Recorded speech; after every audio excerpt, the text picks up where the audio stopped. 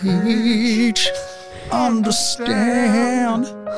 I'm gonna love you till the very end. It's sad that you know the lyrics to this. Peaches, peaches, peaches, peaches. That was such a maniacal style. Come on, keep going. I gotta save it, man. Already sang Bon Jovi this morning.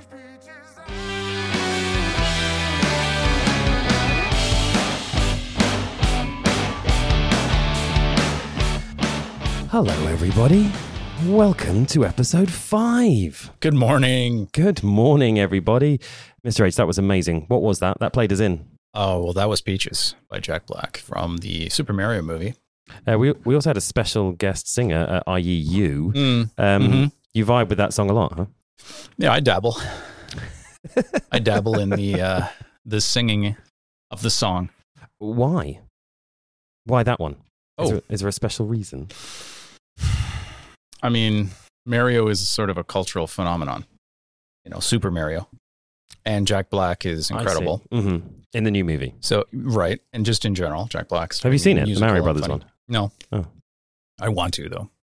I think a lot of our listeners have. Probably. Yes, if you are in grade 1, 2, 3, 4, 5, or any grade, to be honest, and you've seen this movie and you'd like us to talk more about it, do send us an email or you can reach out on the socials. We could do movie reviews, you know? Yes. We could do that. That could be one of our segments. Get students on and do movie reviews.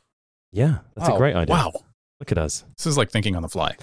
This is non-scripted podcast 101 right here. Episode 5, leadership. This bit is scripted, and we've got some guests, don't we, Mr. H? We sure do. We have a couple super duper guests here. Why don't you introduce yourselves? Hi, I'm Isobel. I'm in grade 11, right? Yeah. Hi, I'm Gabi. I'm also in grade 11. Gabi, it's not the first time you've been on this show, is it? No, it is the second time. I came on with Annabelle in grade 1. Yeah. But now you've got a different reason for being here. What's that? We are talking about leadership and how we've spent this whole year coaching the U14s, and we are leaving for just today.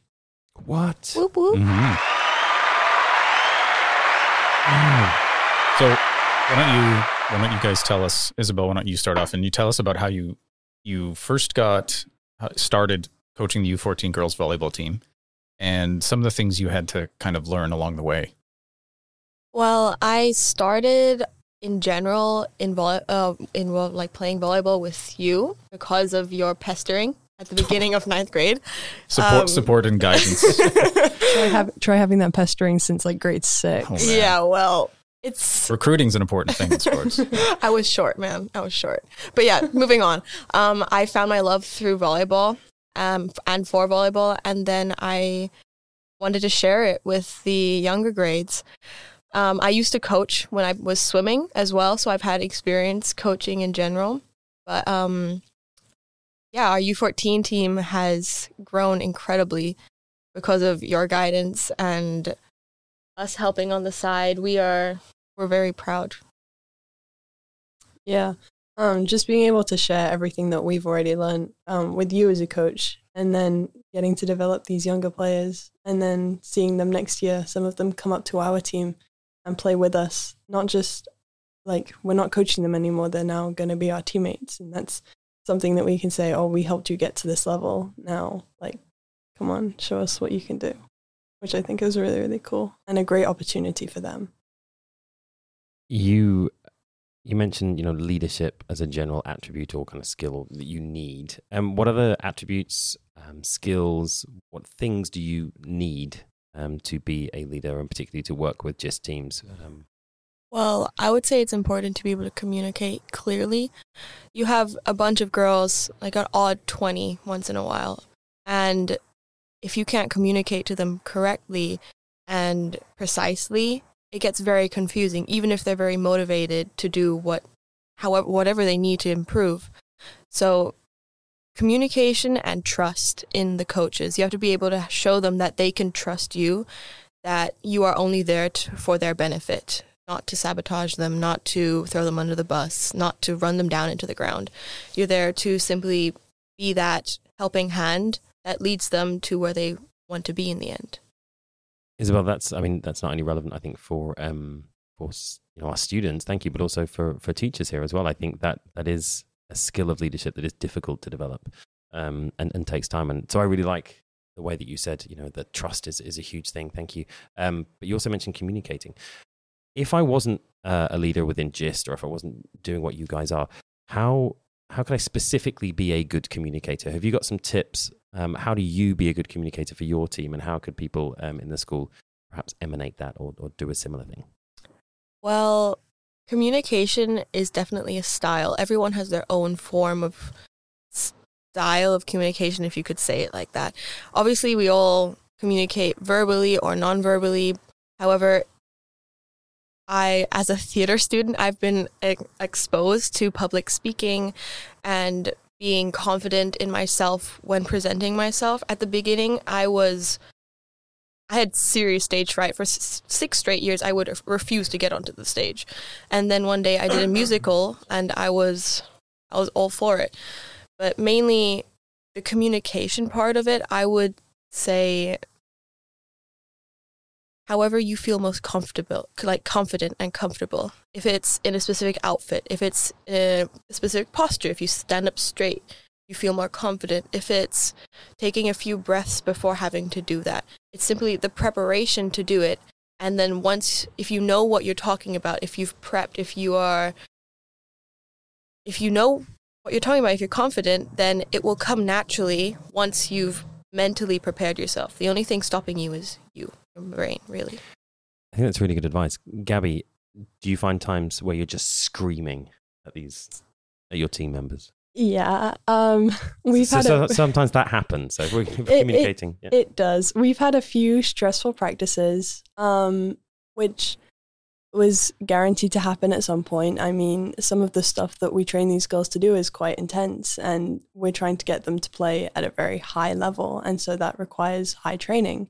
And so we're going to be hard on them to get it right. And some of the rotations that we play, it's really confusing when you're trying to learn it for the first time.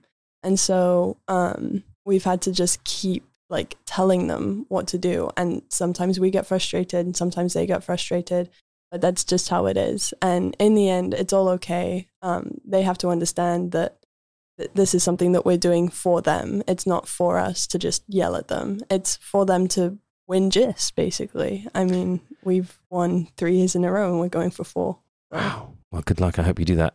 Just as a last question, last point, when you do when it gets stressful and you do end up raising your voice, do you apologize afterwards? Or is it just like everyone assumes that that's just part of the kind of the attributes of being a coach, and you need to handle those stressful situations? Sometimes it just comes out. Or do you sit down afterwards and be like, oh, I'm really sorry, guys, I didn't mean to bite your head off?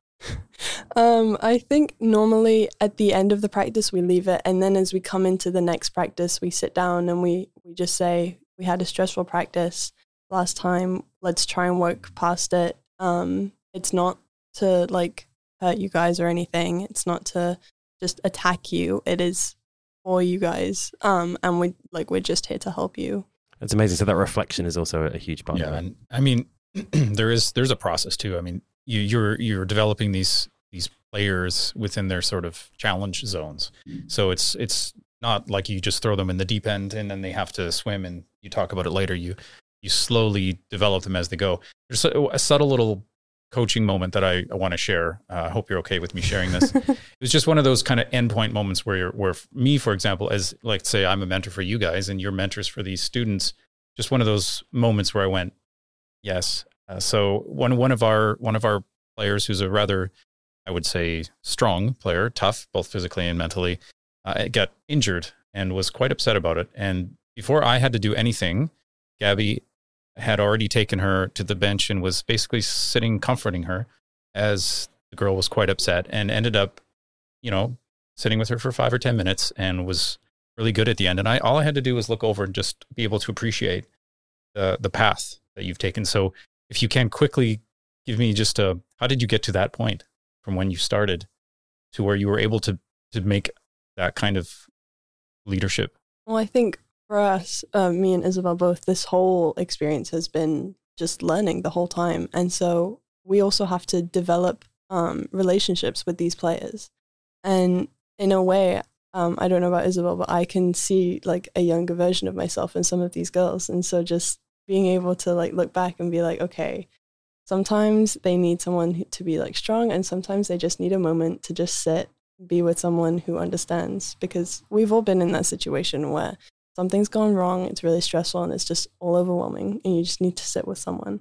And so I think just being able to decipher between when you need to be strong and when you need to be comforting is a really big thing, especially with these younger players. So Izzy, we're heading off today. What do the U14s, what do they need to do to, I don't want to say have to win, because we don't have to win. It's just about them playing the best they can. What do you think they need to do to be successful? I think that we've prepared them physically, skill-wise, enough that they could do it on their own, that we could just sit back and let them do their thing, because they have the rotation down. They have the positions down. They have the mental ability to an extent that is needed for a high-pressure game like that.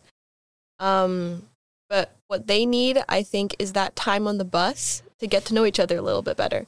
Because those times, those 6 hours there and those 6 hours back, that's pure bonding.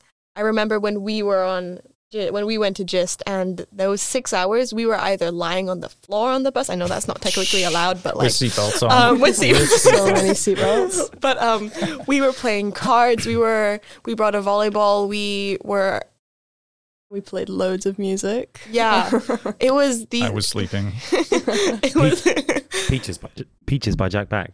Oh, we definitely were singing Peaches. Oh yeah, that was one 100%. of the. Lots of times.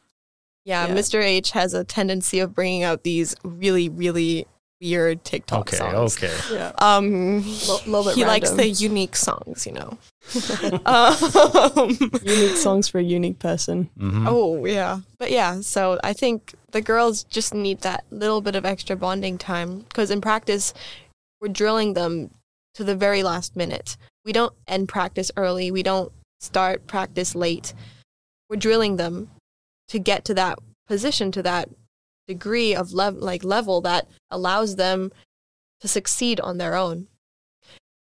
And that is often, it doesn't give you as much time to chat in practice. And so when you do have that time to chat with people you don't usually chat with, volleyball teams they consist of different friend groups of different personalities. And if you don't really get to know them, there could be tension on the court. So those 6 hours will definitely let them have that time to see, oh, you like that? I like that too. Oh, Mr. H is annoying? I think so too. Wow. That kind of thing, you know? This could become a volleyball podcast. Well, it could. I was actually just going to ask, when does the tournament finish? Friday afternoon. Good luck. The best of luck to you guys, and obviously to the U14 GIST volleyball team. I just want to recap a little bit, because I think you guys have said some amazing things. And if people are listening out there and they want to know, how can I be a leader? I'm just going to recap a couple of things. You mentioned communication, how important it is to be confident and to be trusting of yourself and of your team members. I heard you talk about empathy, this idea of like, okay, what is it like to be them? I remember what it was like to be them. And, to reflect maybe on successes or failures, and to move on from there. So those are some pretty amazing things that you guys have mentioned, and advice for everybody, whether they're students or teachers or parents. I think that's really great for our community. So thank you very, very much, and the best of luck to you. Any final words from you, Mr. H, for the team? I would say something a coach once said to me was good skill as opposed to good luck, because with good skill, we can make our own luck. And I would also just like to wish our grads, our grade 12s, the best possible graduation. And we are very sorry and sad that we can't be there to celebrate with you. All right. That's it. Well, I think on that note, we'll just sign off. We've got lots of things going on. We've got the play. We've got community days coming up. We've had the end of exams. And of course, we've got the bag. We could talk for hours and hours, but we're not going to. We're going to save that for the next episode. Thank you so very, very, very much, Gabi, Isobel, Mr. H. As always, it's been a pleasure. Thank you. Thank you for having us. Thank you. You're most welcome. Episode 5, The End, Leadership. Bye, everyone.